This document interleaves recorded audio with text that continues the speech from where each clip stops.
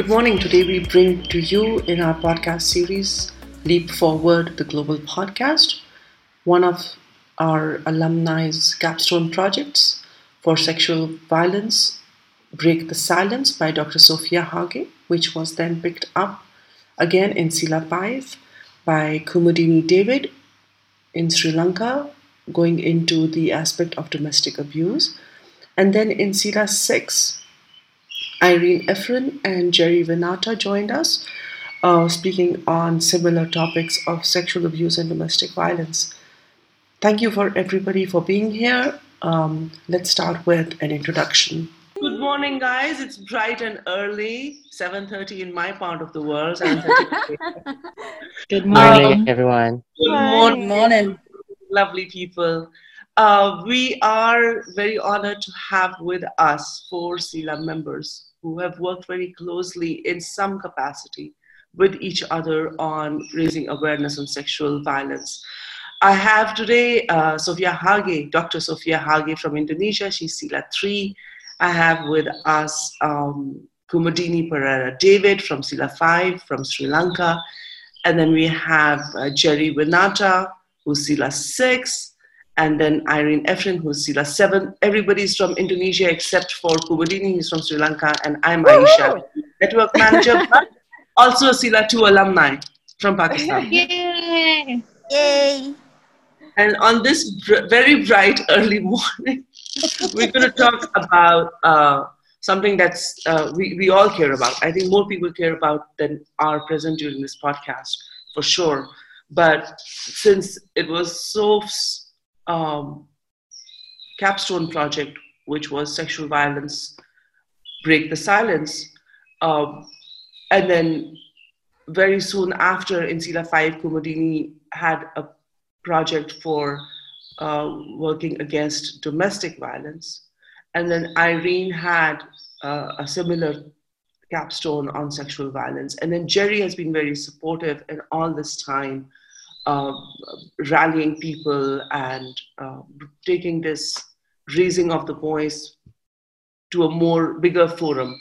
So I'm going to start with Soph, if you can tell us about yourself and about Lantara and where you're at. Yeah, thanks, Aisha. Hi, I'm Sophie or Soph. I'm from SELA 3. I'm a medical doctor. I specialize in sports medicine. And in 2011, my friends and I started a survivors meeting to facilitate survivors of sexual violence to meet and talk about their experience. And we call it Lantara Sintas Indonesia, which means Lantara is lantern, Sintas is survive. So the lantern to keep you survive. In 2016, after my SELA experience, I launched a nationwide campaign called Mulai Bicara, which translates to let's talk about it or start talking. And it is, because it still is running, it's aimed to break the silence on sexual violence. Now, we started in 2016 to go to schools. So we conducted several things. One is a survey to understand really the gravity of the issue and the layers about the issue, because there was little data in Indonesia for us to understand the issue. So we started a survey to address and to start to understand where the problem is. And then from that survey, we then conducted annual roadshows to schools, because we found out that 2 out of 3 of these survivors actually know their perpetrators.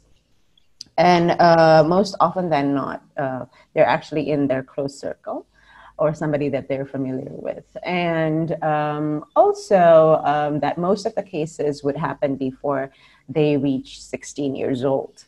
And so that's why the core of our activities right now is going to schools and talking about what is sexual violence to kids under 16 years old.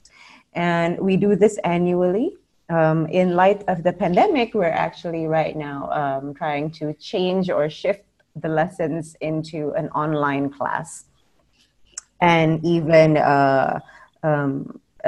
making it available for teachers so that they can be the ones delivering it as well. So outside of that, we still do our monthly meeting for survivors. And in 2016, when I met Arj, and Arj was in my team for the capstone project, Arch said that, oh, I have somebody in my mind that can bring this similar campaign, and I see you smiling, Kumu.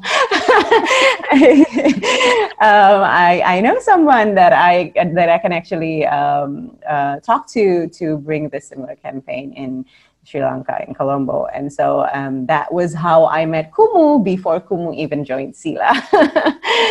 And we were talking through emails and stuff. And correct me if I'm wrong, Kumu, then you made a concert highlighting the issue of domestic violence. Yeah, I did. So yeah, I'm going to take over. Hi, I'm Kumuduni from Sila 5. And as Sophia said, that I have been working with Sophie, well, not as often as I would like, but but we're working on the same thing.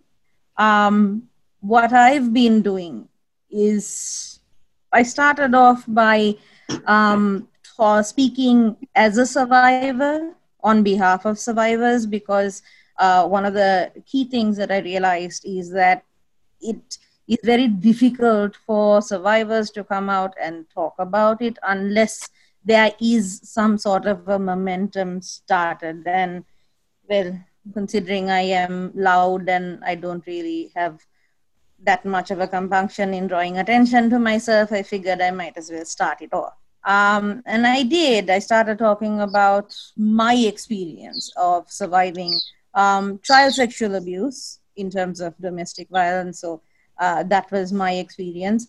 And then it kind of snowballed into a movement where people started, very close to a Me Too movement, where people started talking about the fact that they've been abused, or either they would talk about it in terms of another second party or third party. There are still very few who would actually come out and talk publicly in terms of what they've gone through, which is something that I think survivors have got to get to that point, because it's not just for others' benefits. It's not just for to protect and to prevent and to build awareness. It is also for their own benefit, because survivors have to cross the threshold to get to post-traumatic growth. We cannot stay in just survival mode. It's not sustainable. And to get to post-traumatic growth stage, we have to be able to use our past for something better, and which is what I am pushing for.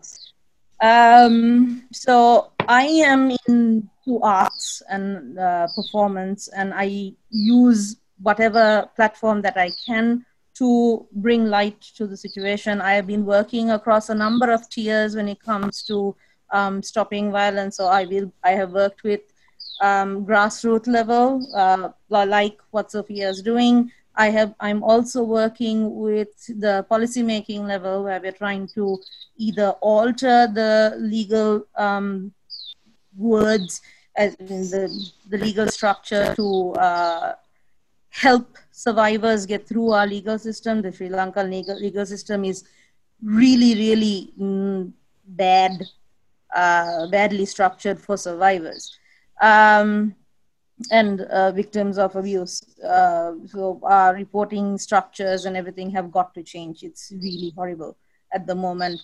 There is also the middle tier, which is the parents, the caregivers, the schools, everyone the general public. who needs to get more involved. It is trying to get the power of the people, to get them talking about it and to actually get activated and to get engaged, because without the middle tier, it's very difficult to have any kind of change, which is fantastic as to what Irene is doing and what Sophia is doing. We are trying to get a movement like what Sophia is doing in Sri Lanka, but the CSO infrastructure and the NGO infrastructure is so very fragmented, and they're so competitive right now because Sri Lanka has been lifted from the third world country status to developing country status, and after that happened, the funding dried up for CSOs and NGOs, and they're all competing for the same funds, the smaller dwindling pools of funds. So because of that, everything changed. The entire, how we're approaching, trying to deal with the problem, all of it changed. Hi. So we're trying very hard. But hey, there you go. This is what I am doing. Yeah. And that brings me to Irene, because in 2016, when I launched the campaign, Irene reached out, and I think Irene, we can talk a little bit about how we met even before Sila happened, and how that your capstone project is an extension of the campaign. So, hi everyone, my name is Irene Uffin, and I went to Sila in 2019, Sila 6. As Sophie was mentioning, she launched her campaign in 2016 after her Sila. So because it was a nationwide campaign and she engaged various public speakers and artists with their own following, I heard about it, and that was April 2016?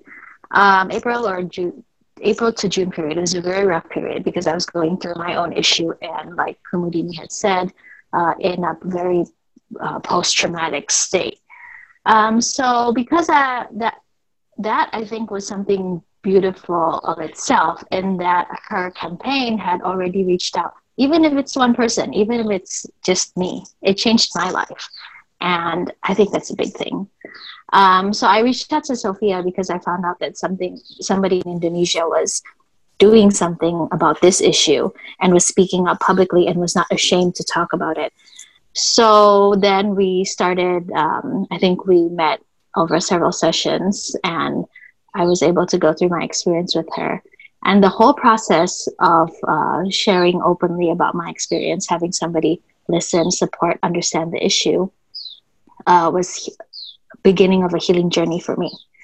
So enter the musical, in which my professional expertise and experience is in the performing arts.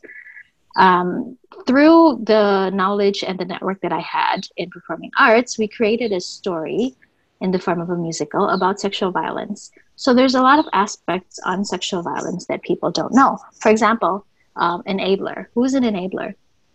It's somebody that actually helps the perpetrator to do what they're doing. Without the enabler, it's very hard for one person to just successfully, continuously, sexually violate somebody. There's almost always an enabler that's staying silent, that's they're not doing it themselves, but they're letting it happen. So that's an enabler. And then there's also the case that it usually happens often. It's a habit. It's not like Kumudini said, you don't just wake up and decide, I'm going to touch my daughter's breast today, or I'm going to touch my daughter-in-law's tits today. You don't just do that. It's a habit. You've been doing that to people all around you.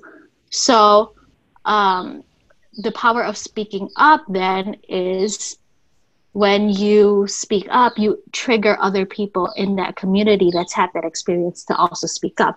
And together, ideally, you could rally up for a possible change.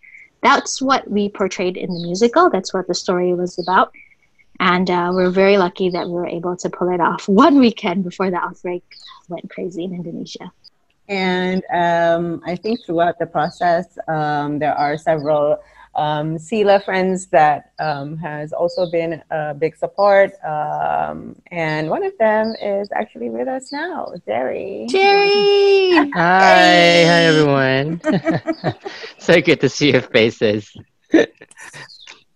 So yeah, I'm Jerry Renata. I'm very lucky to be part of Sila family together with Irene actually, Sila 6 in Hanoi. Probably as mentioned, I'm not in the sort of like advocacy work in regards to sexual violence against women per se. Always been an advocate and always been a supporter of tackling the issue and bringing up the conversation to a larger public. Probably the closest thing that I've been involved in similar situation is, yes, on violence and sexual violence, not necessarily domestic violence only, is during my work and ongoing work also actually on advocating the LGBT rights and also protection against LGBT. In Indonesia, practically there's no protections against LGBT rights and LGBT community, and the situation is deteriorated very, very fast since 2016. That's when the Minister of Education, Research and Technology said that there's no place for LGBT in the higher education. And since that statement came out, it's just a free-for-all for anyone to publicly prosecute, or not even prosecute, to publicly witch hunt the LGBT community. And the situation just got worse and worse and worse. As you know, once they, even amongst the LGBT community, transgenders tend to be the most vulnerable one. And when this kind of statement came out, the witch hunt started. Whatever employment they can get is out of the window. Chances for them to live or for housing is out of the window, because the groups who are targeting the trans women are start attacking the property owners or the accommodations owners or employers to not employ this trans women or LGBT community. So what happen is they go back to street. They have to they go back to become sex workers, and as you know, once you're out there, the risk for violence is just extremely high. Following up on that, as reason, and then to top it up, add the COVID-19 situation happened. When protections is even lower and chances for employment even lower. As recent as 3 days ago, we have a trans woman who were burnt alive for petty theft because she is hungry. So that's the extent of violence that's been happening. Okay, this is one that we know of that got blown up on the media. I'm sure there are plenty more that's unheard of. So that's the concern. I think Kumu mentioned earlier in regards of funding for this kind of work has pretty much dried up or diminished because of, rightfully so, because of the COVID-19 situation. And it's not just specifically for this issue, it's for any other development issues, just take a back seat at the moment. But the risk is their lives in this situation. Some people lose their job, but in the most vulnerable community, they lose their life. That's one aspect of it, and on a trans issue. As for the more closer to the discussions we had earlier on domestic violence, in regards to the LGBT community, people tend to close a blind eye when it's two men who are violating each other, or sexually violent, or domestic violence against two men. People tend to think, they're boys. They're used to having this kind of brawl. But that's not actually quite right. And watching the musical that Soph and Irene put together, that is relevant not just between a man and woman, actually, because I have witnessed and actually have a personal experience where, you know, I was part of the domestic, I was abused in a domestic violence, but luckily I got out quite soon. But some of the, and then that situation were portrayed in a musical, even though it's not identical, but I can relate to it so much because it's not just about two men, it's about the balance of power.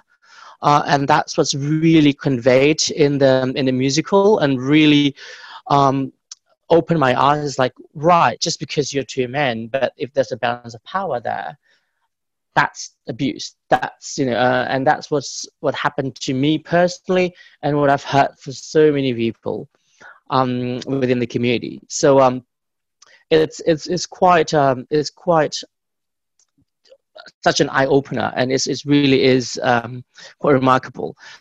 Going back to the COVID-19 situation and how it deviates from a lot of the focus that we're doing on the issue.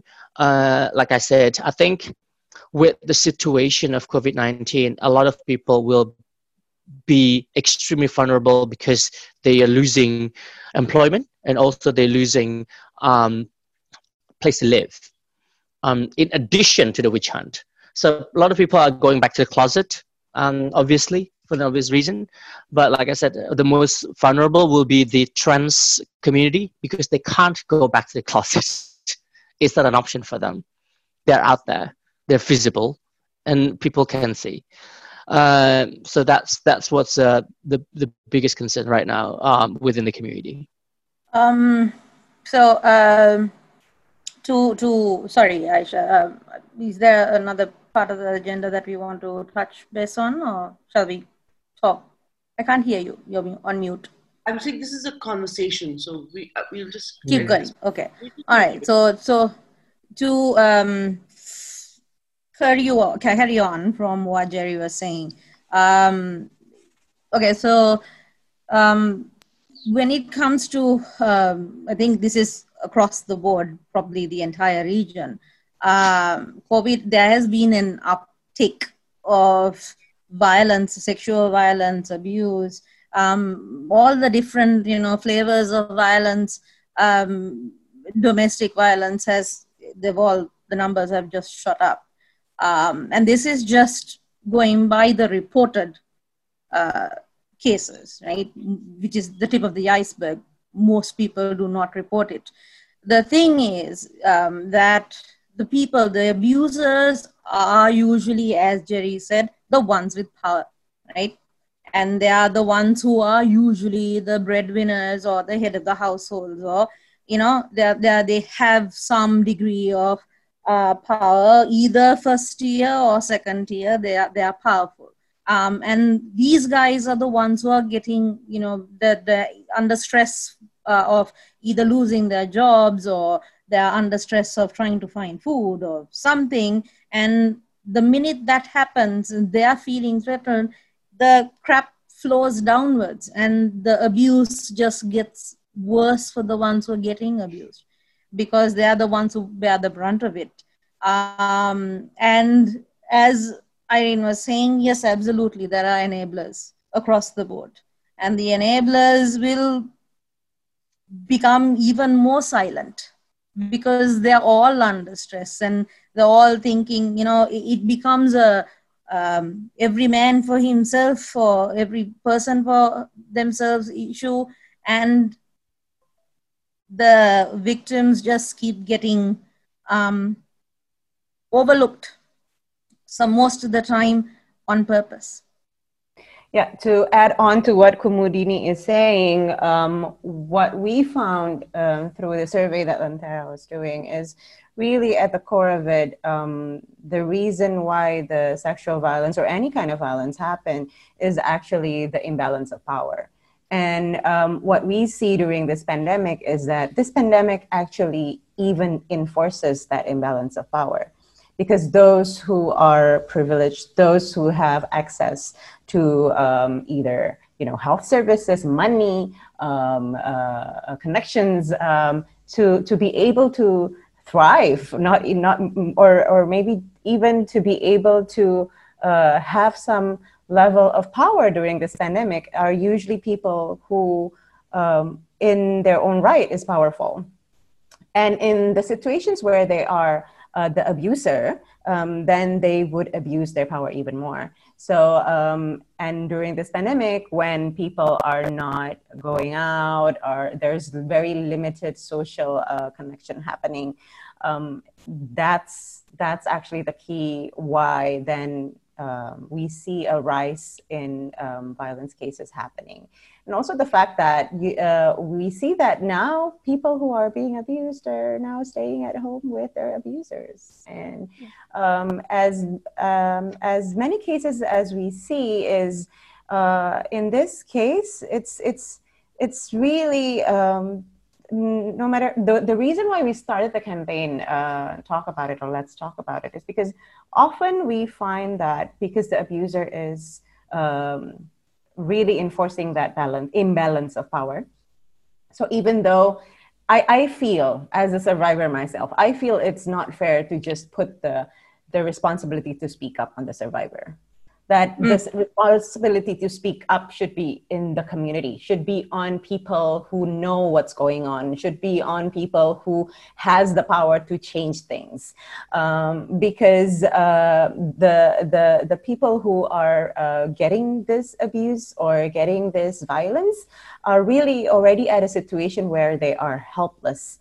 And it is actually what the abuser is intending to do. So when they do it again, then there is no motivation, or there's no drive for the survivor or the victim to actually speak up. So that's why what we want is actually for the society or for the community to take this to a level of action where it's the community or the society that is taking up the responsibility to speak up. That they will speak up for those who cannot speak up yet. And in the hope that when they speak up, then the survivors can speak up. So it's really, and especially during this pandemic, it's really on us as a community and as a society to be able to be aware of these kind of situation. And also, I think, to be ready to take up some kind of responsibility to speak up or to take action if we know something like this is going on. Yep. Sorry. Yeah. Go on. ahead. Okay. It's really interesting what you just said. So, I mean, I consider myself not completely blind of the issues and how to manage these kind of things, but at the same time, oftentimes I'm also kind of like confused of like what action to take. For example, like a friend of mine, disclosed the situation with me, and I'm happily would like to take it up, but at the end they beg me not to do it, and I don't want to break their trust. So when that kind of situation happens, and I'm pretty sure there's a lot of people who are probably less informed about the situation could benefit from the perspectives of the survivor. Because in my case, I couldn't really do anything. I did share with people, I bring it up, but my ex-partner was a diplomat with a diplomatic immunity. Like, there's no point for me to. I mean, I felt like it wouldn't be any point for me to even raise it up. But in the other situations, like what would you suggest for people when they're facing this kind of situation where really want to help, but the victims is just begging you not to, and you don't want to break their trust? Which one is more important? Well, one, and I think the others can add into this, but one that I see as a pattern with cases that Lantara has been facing is that it's really about giving the power to the survivor, right? The survivor has been in a situation where they are helpless and they are powerless. So the last thing that we want is to take the power again from them and report this, right? It should come from them, because that's really the first step when they take their ownership or their power back again, or their control over their actions. And so what we usually do is we try to empower them and to make the survivor realize that it's not your fault, because usually we blame ourselves. Like, there's I shouldn't go into this place with that person. I shouldn't have said yes. I should have, I should have said something. I should have, so it's always, the first thing is, one, to listen. And then the second is to really understand that usually the survivors are in a mode where they're self-blaming, and they think they're really, as silly as it may sound, they're responsible to what happened to them, and that they allowed it to happen. I have a case example, if I may share a little bit about that. So I've gotten permission to share this case for this forum and for the listeners. An acquaintance of mine is a victim of domestic sexual violence by her father-in-law. She and her husband lives together with her husband's parents. This is very classic of a lot of family structures in communal societies. And her father-in-law is the patriarch. Hello. And so what happened was, this had happened months before the lockdown. She told her husband, and the situation, her husband was luckily somebody who didn't deny the situation, because it had happened before to other people working in the households, but it had never actually happened to a member of the family before. So slowly start speaking, even in your own home, the ball started rolling, and eventually everyone knew what happened in the household. Now, this particular household was a family in which the other members of the family lived very nearby. So they didn't live in the same house, but they were like all next to each other.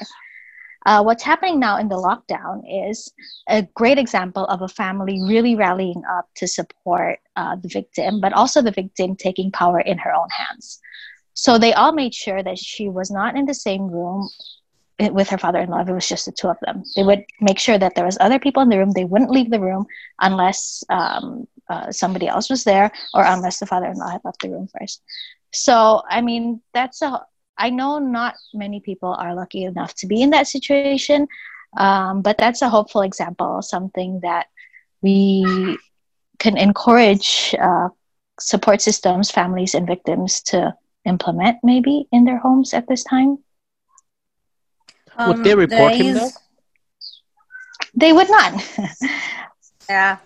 They would not. Yeah. Culture, shame, lots of things come into play, right? Have any of them confronted him? All right. To keep going on with this case. So now what happens is they've got, guess who's the confronter? The confronter is a household worker. Somebody that's not in the family system. Somebody that is from somewhere else, a foreigner to the system, confronting continuously. So it's actually the most least powerful person in the household that's actually speaking up against the old guy. And by her continuously speaking up to him, it's a little better in the sense that he's a little bit more like, now everyone knows what I'm doing, so I can't do it as freely and as frequently as before. But, so there's an interesting life situation of how I know that imbalance of power sucks, but power is also an illusion. The powerful is only powerful because we give them power. We gave away our power to them. That's why they get more powerful.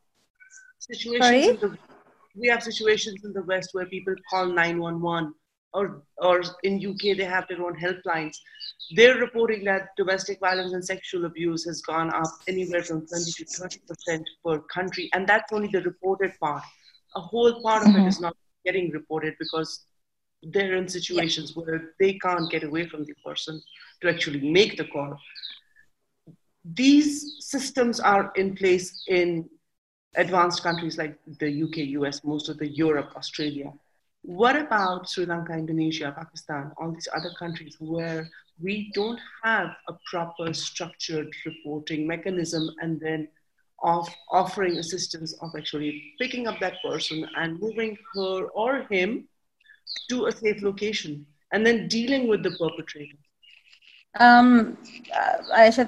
So the thing is, we in Sri Lanka, when I can actually speak about what's happening, the systems of trying to the reporting mechanisms and all that, we've been working on improving them, but they're not robust enough to stand up to the COVID-19 situation, right? Because the minute that hit, everything gets reprioritized. Now, in countries like UK, US, etc., where they are sophisticated enough in the infrastructure to have these things already embedded in the infrastructure, that they know that they're essential services, counseling and all of that, they need to be there.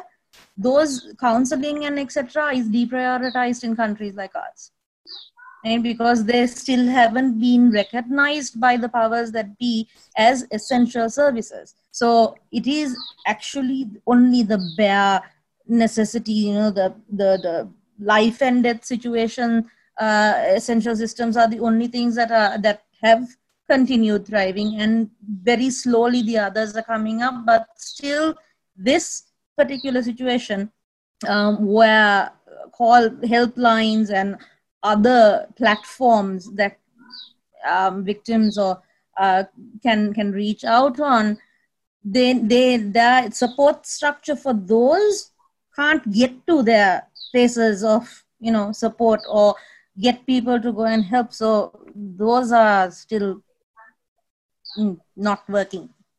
Yeah. To add to Kumudini's statement, that would be the same case in Indonesia.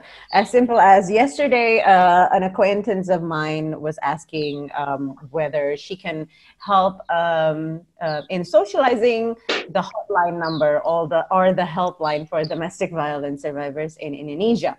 And my answer to her, unfortunately, was we don't have a helpline specifically for domestic violence. We have a helpline for violence against women, but we don't have specifically a hotline for domestic violence cases. And that is coming back to what Kumudini is saying. Our country has only the bare minimum. Like the basic, what we have is really all we have. And in times of pandemic like this, then they get overwhelmed and they don't have the resources that they can to actually help. These things just completely get deprioritized. Sorry, Sophia. Yes, yeah. No, I totally agree. Yeah, so in that sense, that's why I think in these times, it's important for us to acknowledge that and to be aware of that, so that at least we become active bystanders. So again, to come back and to circle back to what Jerry is asking, I think the simplest thing that we can do is be a listener and be somebody who can empower and support a victim of violence. And that essentially is really the most important thing that you can do right now. Completely. So something that I think, again, we part of being an active listener, an active person who's there, is to actually go out on, like, say, social media and etc., and to say, I am against domestic violence. I stand for, there are people out there who need help. Please call me. So you need to be able to take the responsibility of helping someone. Now, there's something that I wanted to add to what Jerry was asking. And Sophia, I completely agree with you that the survivors need to be given the opportunity to step up and to be able to take the power back. But there are situations where their life is at stake and they are at imminent danger, and they're still not able to do it. And because they're under stress, they're not thinking clearly. They're not in a position for anyone to even counsel them and say, you need to take the power into your hands. Sometimes you just need to step in there and be the obstacle for someone, because I had to do that. I had to do that with my ex-mother-in-law. My ex-father-in-law was beating her up, and I was pregnant, and I had to step in and say, look, this is not happening. You're going to have to go through me. And he took a knife and said, I will kill you if you call the police. And I said, well, you can try. He didn't. But, there are times when you need to be willing to do that. I know it's a big ask. I know it is. I mean, it's a big ask that I had to do for myself, and then I completely acknowledge that it is a massive undertaking, because you're taking, in a split second, you have to undertake the responsibility for someone else's life and to keep that person uplifted, because I am taking away that person's primary means of support, which means I have to be able to bear this person. And I mean, I it's not just me stepping in and saying, no, it's not going to happen, then walking away. I can't do that, because then the victim is still very vulnerable. So I need to be able to be there and help her or him, for that matter, because there are men who get abused, and this is not spoken of. I mean, in Sri Lanka,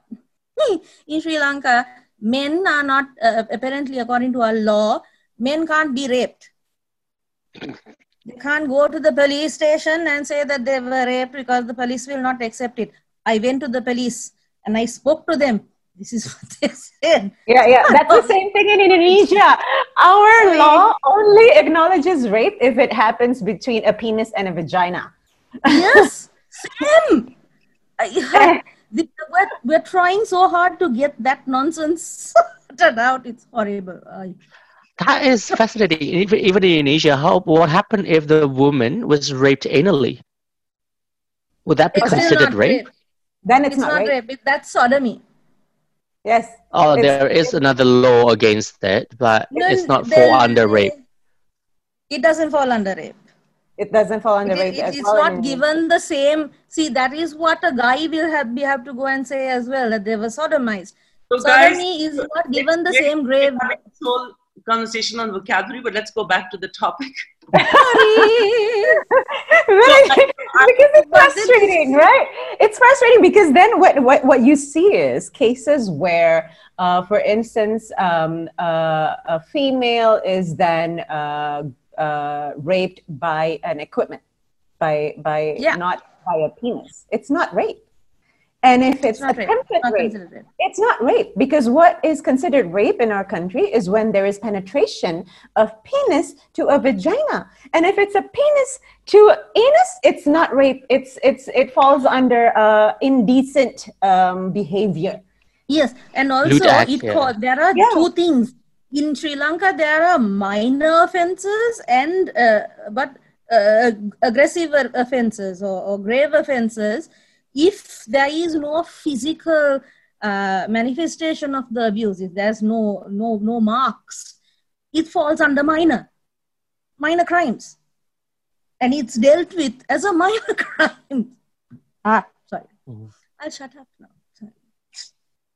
So these are huge frustrations that advocates and activists work. Majority of the people don't even get around to reporting it. The majority of people suffer in silence. We actually have a rough number where in our survey, the ones who report is only 7%. So what we have right now, which is like every 2 hours, there are 3 women experiencing violence in the country. Only 7% of the real number. 93% do not report. And even more staggering, 72% doesn't even talk to anyone. So when they filled out the survey, that was the first time that they admit that they actually experienced sexual violence, because 72% do not tell anyone and 93% do not report. So can you send me the survey that you have? Yes. Maybe I can launch it in Sri Lanka. Yes, we'll do. It's very rare, like the story that Irene mentioned about her friend getting support from other family members. It's very rare for a person to speak up, actually be respected for speaking up, and then everybody kind of shelters that person and protects that person, especially during the pandemic when we have very high spikes in the cases of domestic violence and sexual abuse. What steps? I mean, we can't even go visit each other. We can't go check on each other. Like Kumu said, okay, put it out there on social media. You're available. But what can you really do? Can you go to that person? You can't go into that person, Kumu, and stand in front of the person anymore and say, okay, I'm here and you're not going to do this. Yeah, Time is very different. you And we have can't, to I mean, whole an idea. outsider can't, but a family member, someone who's living in there, who has been so far acting as, you know, implicitly, I'm not sure how that works, but someone who has been turning a blind eye or has been in denial for up to that point will need to be the An person who enabler, stands up. the enabler should stop being the enabler. Well, Yeah. I'm talking about the majority of the cases that don't get reported, don't get believed, don't get protection. Are there online self-defense classes? Are there, I mean, we have to really rethink support. The word support has to have a new meaning now. The thing We're not going to is, have teachers. Aisha, the thing is, right, for people to use even self-defense mechanisms or any kind of defense mechanisms, the thing with people who've been abused is that they have already, the psyche has been suppressed, right? It's very difficult. So one of the first things that the abuser will do is isolate the victim, right? They will isolate the victim and they will silo that person into, you know, believing that he or she cannot reach out beyond that their power has been completely taken over. And it is, I can't tell you how big effort of will it takes to climb out of that hole by yourself. Even if there are people out, I mean, if there were people when I was trying to climb out of that hole, if there were people around me saying, it's not your fault, come, let me help you, it might have been easier. Yes, absolutely. I think, right? But then there weren't at that time, and I had to climb out of that hole by myself. But it took an immense amount of will to be able to do that. And not a lot of people will. Not a lot of people realize that they have that power. So it all comes down to breaking the silence. I mean, if really people have to speak up, if not the victim herself or himself, then the people around the victim need to speak up, the family members need to speak up, the friends need to speak up, which all, you know, like you said, that the musical came out literally a week before the pandemic. And I believe there's a documentary that's coming out soon. I believe your musical is in the local Indonesian language, so we're not going to be able to understand it. But the documentary that's coming out in a week or so, Irene, you muted, so if you can unmute and let us know about that. Yeah, we can put subtitles. Wow, that would be amazing. Yes, get your message far and wide, because I think just speaking up, so few started something way back in 2016, and here we are in 2020, and all of us are together talking about the same thing. Under the umbrella of the pandemic, we have all these other violences that the perpetrators are going to take to another level because everybody's too busy with the pandemic. Also, there's always hope in the future, right? Hopefully. So even now, there's people with young daughters, with young sons. You're taking care of them. You have the opportunity to spend a lot of time with them at home. You can start them young. Start teaching your daughters how to take self-defense classes now so that they don't ever have to be in that situation when they get older. Start telling your sons that they should never, ever, if they were in a situation like that, then they should be able to protect themselves. If they see somebody, a friend, helpless enough to be in a situation like that, that they should help, that they should never themselves do such a thing. If we're a hopeless generation, start with the new generation. Create a stronger generation after us.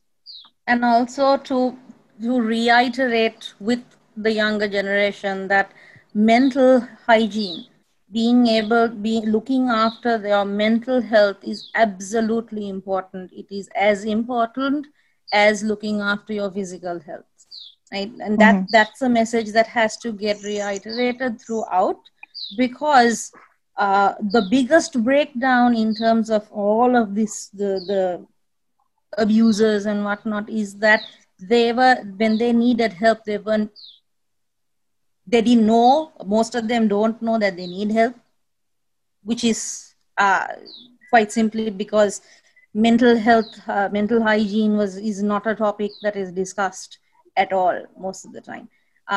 So just that, the fact that, look after yourself, go for counseling if you are feeling this and this. If you've been exposed to abuse, you need to go speak to someone. That message has got to get reiterated, and that needs to start with parents. And it needs to start with me telling my son that if he is feeling bad, then I will get him to a counselor where he can talk to. And I have done that. Most of the time, children will need, especially teenagers, will need an outside ear to listen to them, because most of the time they have problems with their parents. So, but that simple message that they need to, if they're having a problem, speak, and we will, we'll make it happen. We will get someone, a counselor to come and for you to go and speak to, is something that needs to happen across the board in every family. It's mandatory. Because if that goes into habit, a lot of the other damaged, the damages that can happen to psyches, the negative manifestations of them will be forestalled. That's a big break in the cycle.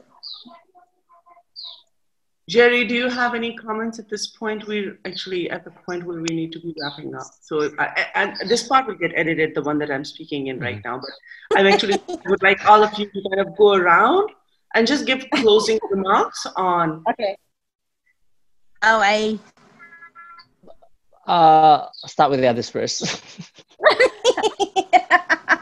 Sophie, why don't you start, because you started off anyway.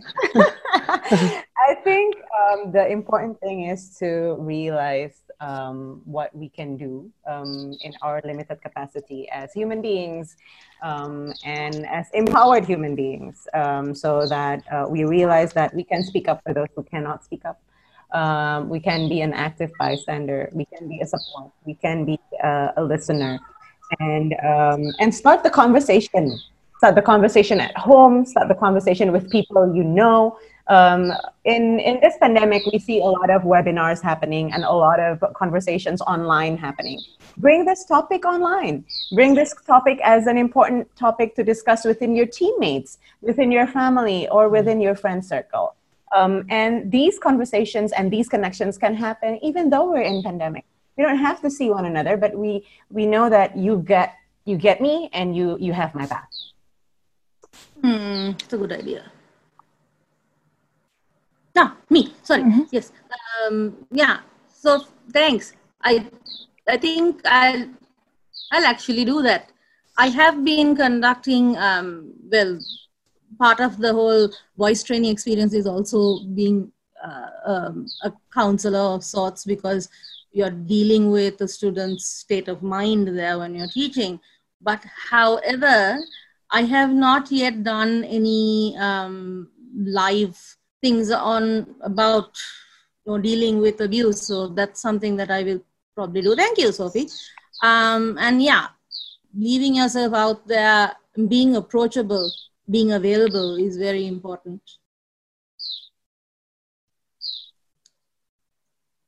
Go ahead, Irene. My turn. Well, I think first it comes back to the individual, right? So we individually somehow must be empowered ourselves. We have to believe that we have, whatever it is, power within ourselves to do at least one little thing. If not for us, then for somebody we love. Then the next step is the person that we love. How can we empower people that we love around us to be aware of this situation? If we know that they are maybe caught in that situation, if you have friends that you think, I think they're in a rough spot right now, they might be experiencing something at home, reach out to them. even if it's by WhatsApp, it helps. Trust me, it helps, even knowing that somebody is listening to you, even by text, even by WhatsApp. So that's the next step. Do whatever you can for people that you love, your family, your friends. Reach out to them and check in with them to see if they're okay right now at home.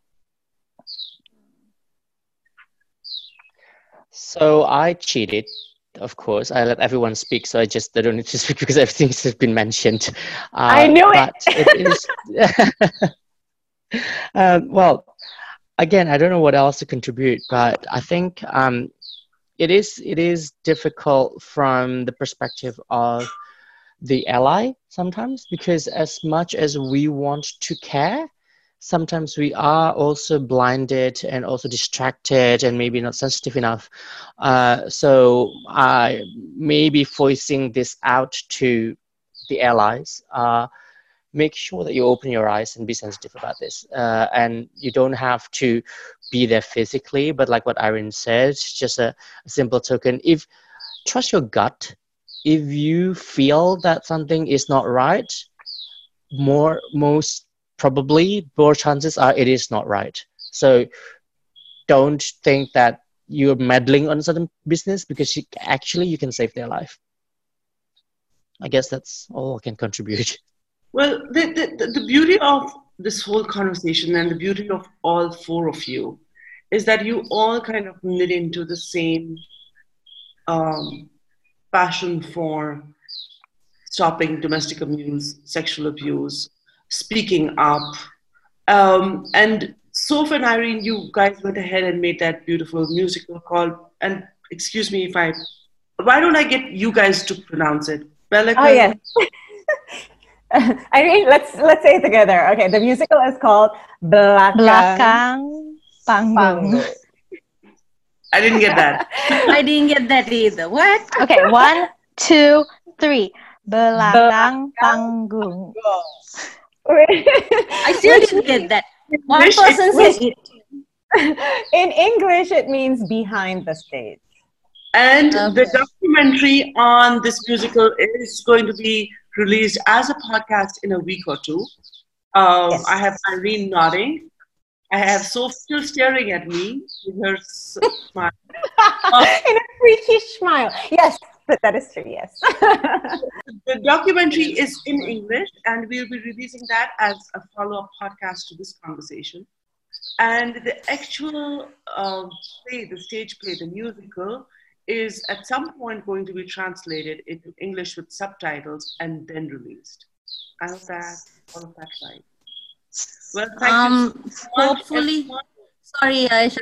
One other thing. Hopefully, we are hoping to try and get the musical performed in Sri Lanka as well. Hopefully, Express. So, what was your idea? Seriously. So, we're trying to make that happen. Can I be one of the extras? I'll be like whatever. I'll be like cleaning up this. I'll be the extras. Please. You can be a tree. I promise I will not wear my shorts. Okay. Guys, thank you very much for taking out the time. Thank you for making this so meaningful. And more on the podcast soon. We're hoping to build a little library before we start publicizing it. We've got quite a few already on there. So if you guys think of anything else, feel free to jump in. Let me know if you have any topics you would like to think. All right. Thank you very much, Aisha. Thanks, Aisha. Bye. Thanks, Thank Aisha. you. Thanks, Aisha. Love you, everyone. Love you too. Bye. Bye.